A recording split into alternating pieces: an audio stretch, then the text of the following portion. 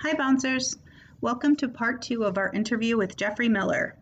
Check out last week's episode, Gangnam Cowboy, to listen to part one.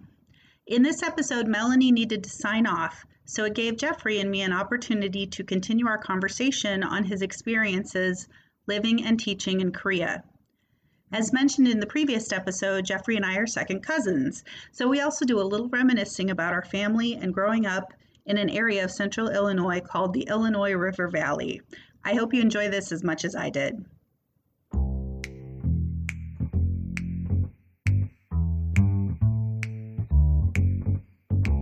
Let's keep in touch. Let's keep in touch. Keep in touch with me. Drop me a line any old time. Okay, Amy, what do you got? Yeah. Well, one of the things I'm glad you brought up your children, and I was going to ask about sort of your family's experience over the past year. And, you obviously, like you said, you've been through difficult times before, but now when there's family involved, Right. It's just a different situation. So I just wanted to hear a little bit about kind of what you guys have experienced and where you think you're at today, I think culturally, and if you see things changing, or if you think, no, we're probably going to be like this for quite a while. Well, I don't know. I mean, Segregated. the school year begins next Tuesday. The semester begins, and of course, for elementary schools and middle schools. And so far, it looks like the kids will be meeting in the classrooms for the first time. This could change. I haven't, because usually I get messages from the schools, but I haven't really heard anything. I do have to report every day my children's health, at least my daughter's health, to the regional office here, saying that they have no fever and things like that. But I don't know about if they're going to actually be attending classes. I know last year they were sort of staggering the classes, like they'd go for 3 days and they'd be online or whatever. My kids, it's not good for them because they're not, they're missing out on a lot of things. And they're missing out, first of all, like on socializing. They're missing out like on a regime, sort of a routine. Kids need routines. Kids need to get up at 8 o'clock. They need to eat breakfast, brush their teeth, go to school. They need to be in classes. And I know it sounds rather draconian, right, to say you got to have a military regime. No. But kids need that. Yeah. Kids need some kind of order in their lives. And when you take away that order, then they fill it in with stuff that is not ordered, and they start spending too much time on their telephones. They start sleeping later. They're not eating, they're getting up and they're not eating at a proper time. They're waiting a little bit longer. So I found that my kids were becoming sluggish, becoming sort of not really sort of receptive to things. Now, my daughter, on the other hand, she was going to school a lot because they had a special daycare program for kids in the first and second grade. But toward the end, she was getting really hostile because she was asking me, why don't my brothers have the same thing? Why is it only me? And I'm thinking, well, I want you to do this because I don't want you to end up like your brothers. But she began to fight me with that because but she loved it. Once she got there, she loved it. But I hope we don't have to do that. I hope the kids can, the saddest thing was that I walk my daughter to school every day. It's not too far from where I live. And, when my boys started elementary school, I would walk them every day to school and I would take them to their classroom and then I'd say goodbye to them. And then I'd pick them up. Okay. But for my daughter, I never got to see my daughter's classroom. I never got to see where she sat, and to me, I don't know if other parents feel that way, but that's important to me. Because I want to show my kids that I'm really genuinely interested what they're doing at school because I care about that. And whether they did some artwork or something, or this is your desk, this is where you sit. Oh, this, I need that. As a parent, I want to show the kids that I value whatever they're doing. And I didn't have that chance. And because we couldn't go in the building. We weren't allowed in the building. Yeah, yeah. It's interesting when you described the seeing your children kind of go through this evolution of just struggling more to get up and being more in a cocoon on their phone. And it's one of those things as an adult, I've experienced that. And we know that the, sheltering in place and having such limited connectivity with other humans has really caused unprecedented like depression in adults and things like that. But I haven't really Right. thought about for kids that, yeah, it's kind of the same thing. They're not Right. getting some of the interaction that they need. They're And not getting much interaction. like adults, they're struggling. They can't play. Oh, But yeah. my daughter was kind of lucky because the school, I mean, each school is different, they have their own sort of systems, in place for dealing with these classes in the midst of the pandemic. So I think she was better off than her brothers. I'm happy for her, and I hope that things are better this semester. For my kids, yeah, it's been a really weird year for them. They're really good about it. No. They're wearing the masks and all that, but Yeah. but Don't even still, care. I feel bad for them because they don't get the kind of experience that I had. And of course, they're dealing with using Korean. They're not speaking English. They go to Korean school, so they're dealing with a lot of things that I don't have to deal with. I mean, I have it easy compared to them. I know. I'm worried that there's a whole generation of children who are going to grow up and not really be able to understand facial expressions very well because Right. of only ever seeing eyes and forehead. And Well, not my daughter the other day, she face. said that she wishes she could wear the mask all the time Mm.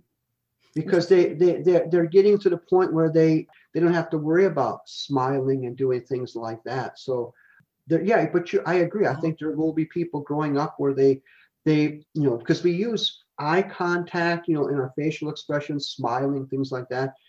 You don't know if somebody's smiling or if they're frowning, so you Yeah. just assume everybody is just neutral with their emotions. So yeah, I worry about my kids a lot, and I'm worried that they're missing out on things. I mean, trying to tell them, make sure you wash your hands, make sure you do this. Much more, I think, difficult, what I call it, parenting in time of pandemic, because parents have to do a lot of things. They have to be more sort of cognizant of what their kids are doing and making sure, like, did you wash your hands? I mean, but on the other hand, I mean, no one has had any colds the past year. All the kids got their flu shots back in November, and no one's been sick, knock on wood, right? But I think there is some kind of silver lining in all this, is that the kids tend to be a little bit healthier, but they're not getting the exercise that they should be. They're running around. They're not being with people their age a lot in school.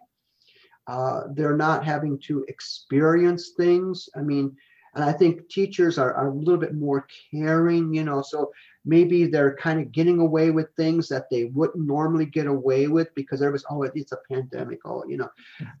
I noticed that my students, they tend to complain more when they get a low grade, and they keep on saying stuff like, I'll lose my scholarship if I don't get an A in this class, or I'll lose my scholarship if I don't get an A plus. And I'm thinking, hey, I write back to them and I say, hey, don't put it on me. You've got 5 other classes. But their argument is, they say, well, it's a pandemic. You have to understand.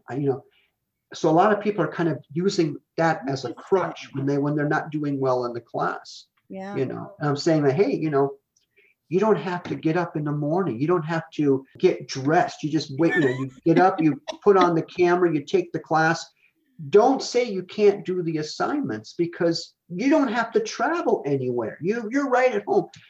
The first semester last spring, we have what we call grade appeals. I had like 25 grade appeals. And I would say more than half were students who said, I'll lose my scholarship.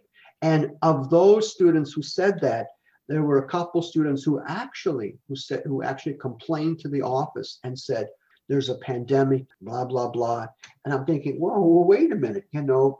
It's like you got the score. You got the grade. I didn't give you the B. You got the B. Okay. You earned that B. That is yours. It's not me saying, I'm going to give you a B. I'm going to give you a C. It doesn't work that way in teaching.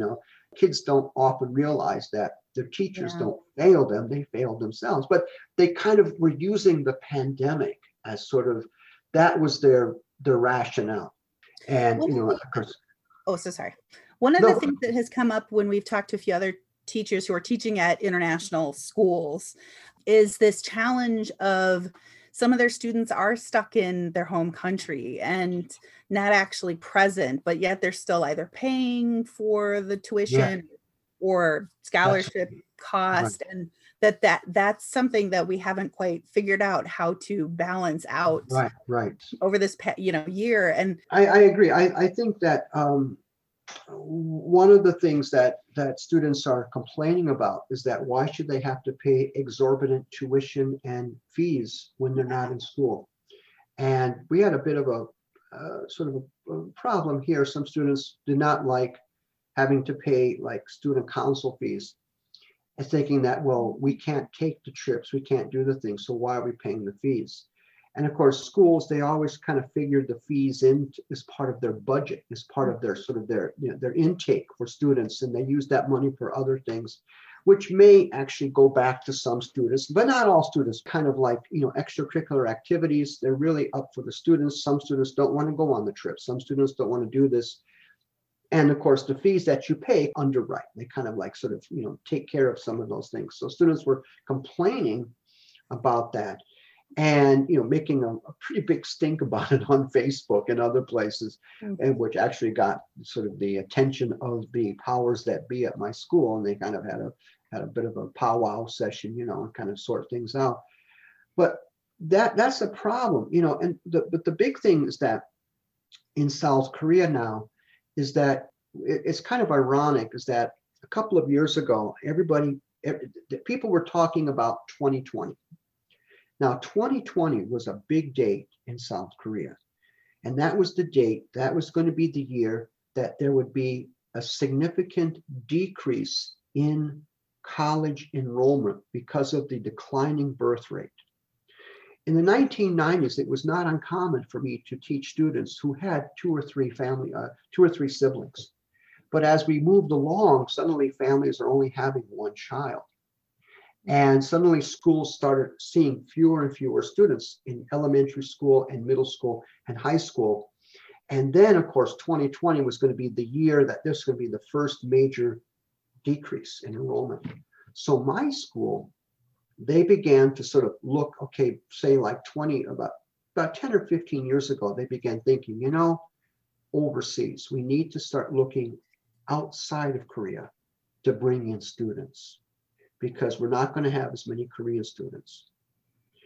And what's happened to schools in South Korea now, schools who really depended upon that foreign intake are finding themselves in financial difficulties. Yeah. And we've already had to take, for example, we were told that we get an annual bonus that starting next year, it will be reduced, that it's possible that housing will not be available for teachers from next year, which is like, if you got a family, you're screwed. Yeah. Because housing has always been one of the cornerstones of bringing in foreign teachers, foreign faculty. Airfare, housing.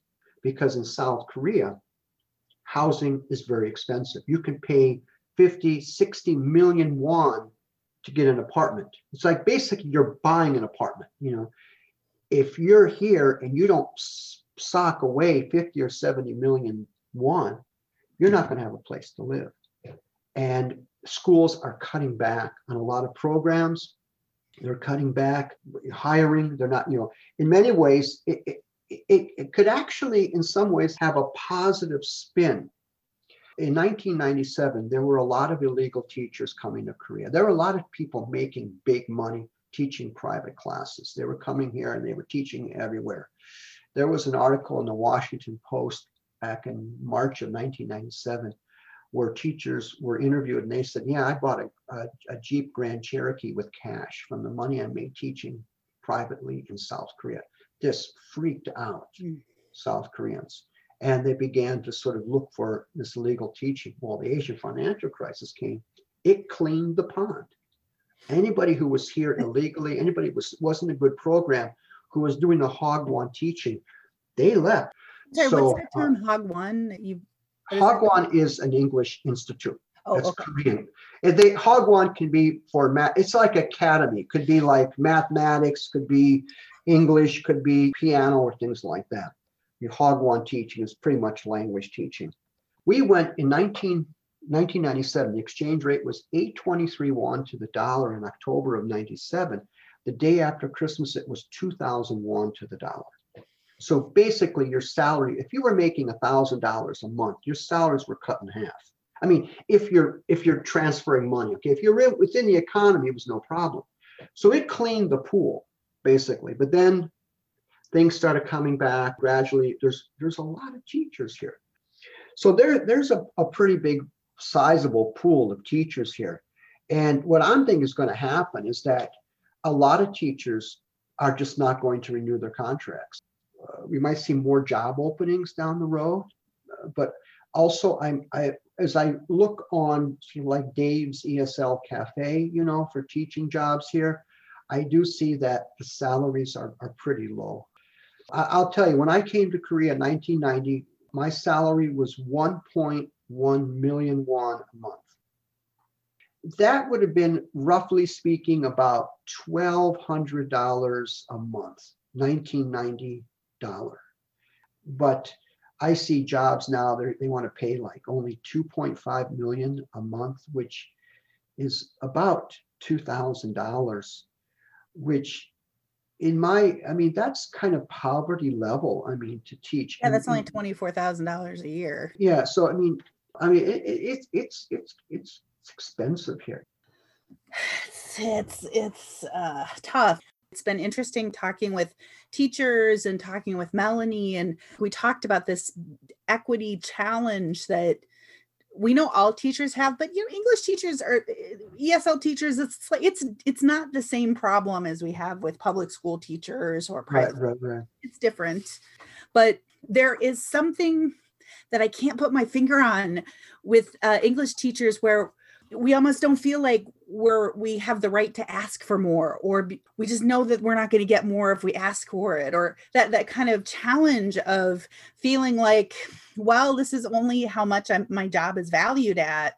So right. I can't really try to push to get more. And we used to get more raises in the past. I mean, yeah, I think they gave you some like a cost of living adjustment. But the cost of living has gone up significantly in that time. We had goes back to 2006. We had a big meeting, and we were told we were making too much money, and they just wanted to cut the pork, especially. That's how a lot of teachers feel like. They just feel like they're always the ones having to make a sacrifice. It's hard to see the overall economics of a company because it's so hidden and you don't really know what the administration and the executives are making. And that's a real challenge. One of the things that we want to do is get a handle on, why is it always the teachers who feel like they're taking the hit? I don't know. People would say too, is like, well, hey, you got into this profession, you have to, that's it. I mean, you knew this getting into it, right? So they kind of, there's also that kind of mindset. Yeah. And that anyone can do it mentality. Right. That's something we really want to change. Yeah, I agree. And I think too is that they don't see English teachers, and I think language teachers in general, they don't really see us as really having anything that's meaningful. Everything's always sort of the content courses, things of that nature. But yeah, I mean, yeah, I wish I was making more money. But the thing is that I love what I do. I would not trade it for anything else in the world. I mean, I'm really, really lucky that I have this opportunity to do this. And, if I had to do it all over again, I do it all over again. I have no regrets. Yeah, I remember years ago when when I was first started teaching here in Korea, and then I went to a university, I thought that I would come here. My whole plan was to go to Korea, maybe teach for a couple of years, and then go back to America and do a PhD. That was always my dream. But when I got here and the money was kind of good, I'm thinking, do I really want to suddenly take off time and do this? Now, as I look back, I probably should have done that. Okay, that would have been a good idea. One thing which I didn't bring up earlier is that this is it. I have 2 more years. I just signed my last contract. And so now at 64, I will be unemployed. And I'm scared. I'm really, at this point, I'm thinking, what am I going to do? I can't stay in Korea. I mean, because as soon as my contract is up, I lose visa, I lose everything. It's like one fell swoop. I'll lose medical, I'll lose housing.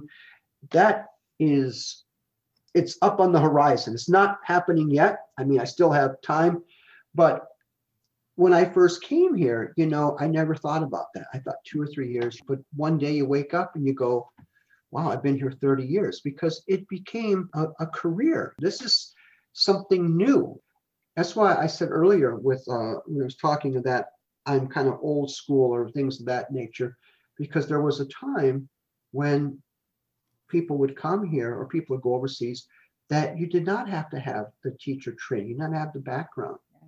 And some people managed to stay a lot longer than maybe they wanted to, but at the same time, they stayed because they were taken care of.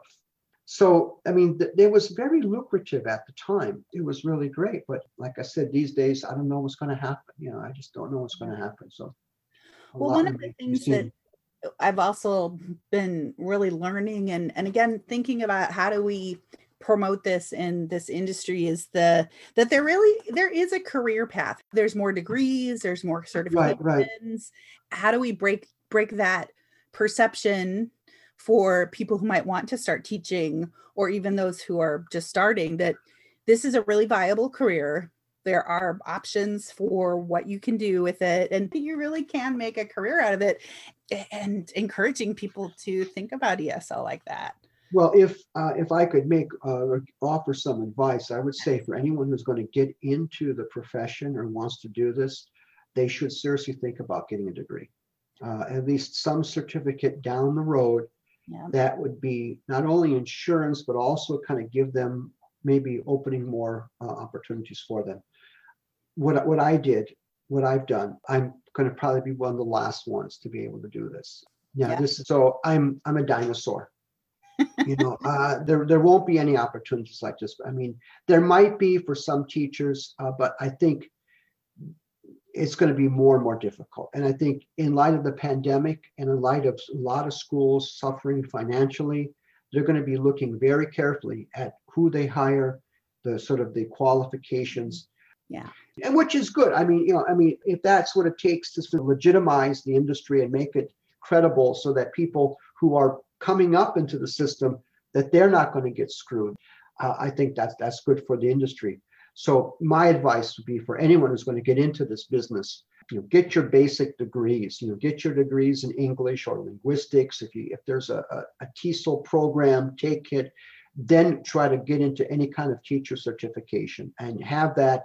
That's going to be the ammunition. That's going to be what's going to get teachers that edge when it comes time for negotiating contracts. And hey, wait a minute, I got this degree. In my case, experience is great, but now we see that that's not the case. I see so many teachers now with PhDs teaching English, which I've never saw before. That's interesting. I remember back in, I think it was 95 or 96, Ewha Women's University published an ad in the New York Times looking for teachers. And they said they must have a PhD. And we all laughed. We were like, oh, really? Somebody with a PhD is going to come to Korea and teach English for what, we're kind of looking at it from what we were making at the time.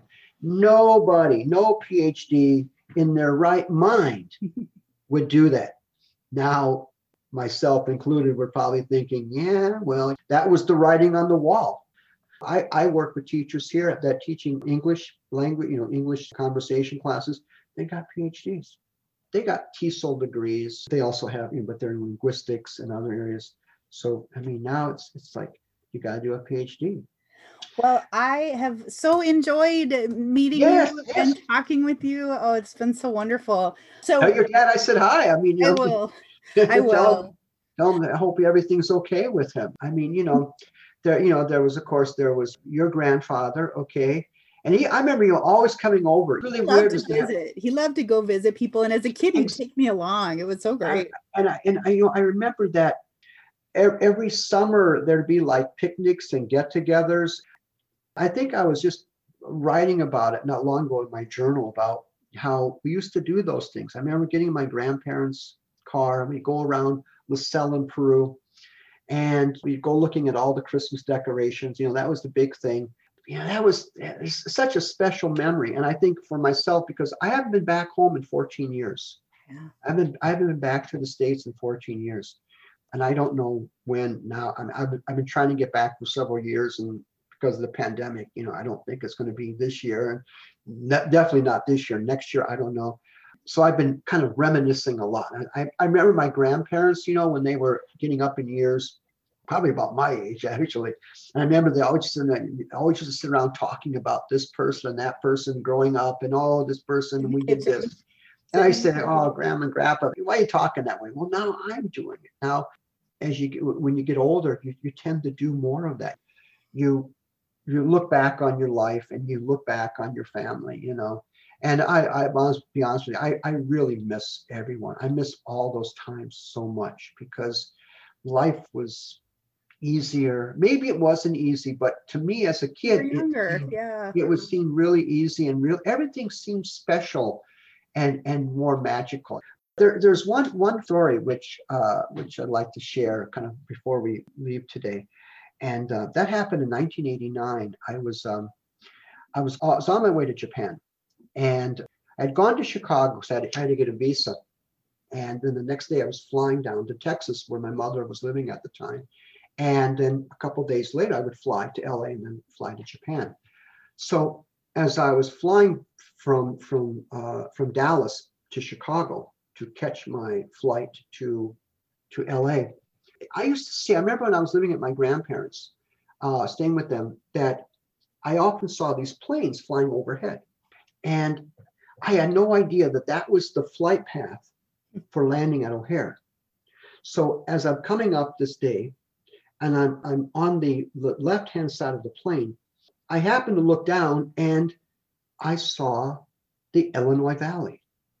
I saw Spring Valley. It's so beautiful. I saw Peru, and I saw LaSalle, and I go, wait a minute. And then I saw my grandparents' house. Oh.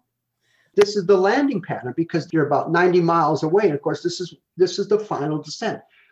That has stayed with me forever. The fact that I'm leaving America, because that was 89, and although I've been back a few times, that's when I made this decision to change this life. Imagine if I had not looked out the window at that time, but it's just at that right precise time I was looking at saying, this is my whole life. I felt this is a new beginning, but I'm getting one chance to see where I've been, where I've come from. Well, thank you for sharing that with me. I think that's beautiful. I love it. You're welcome. Again, tell your dad I said hi, and good luck with this. Wonderful. Thank you so much. You too. Thank you so much, Amy. Okay, bye-bye. Come on, baby.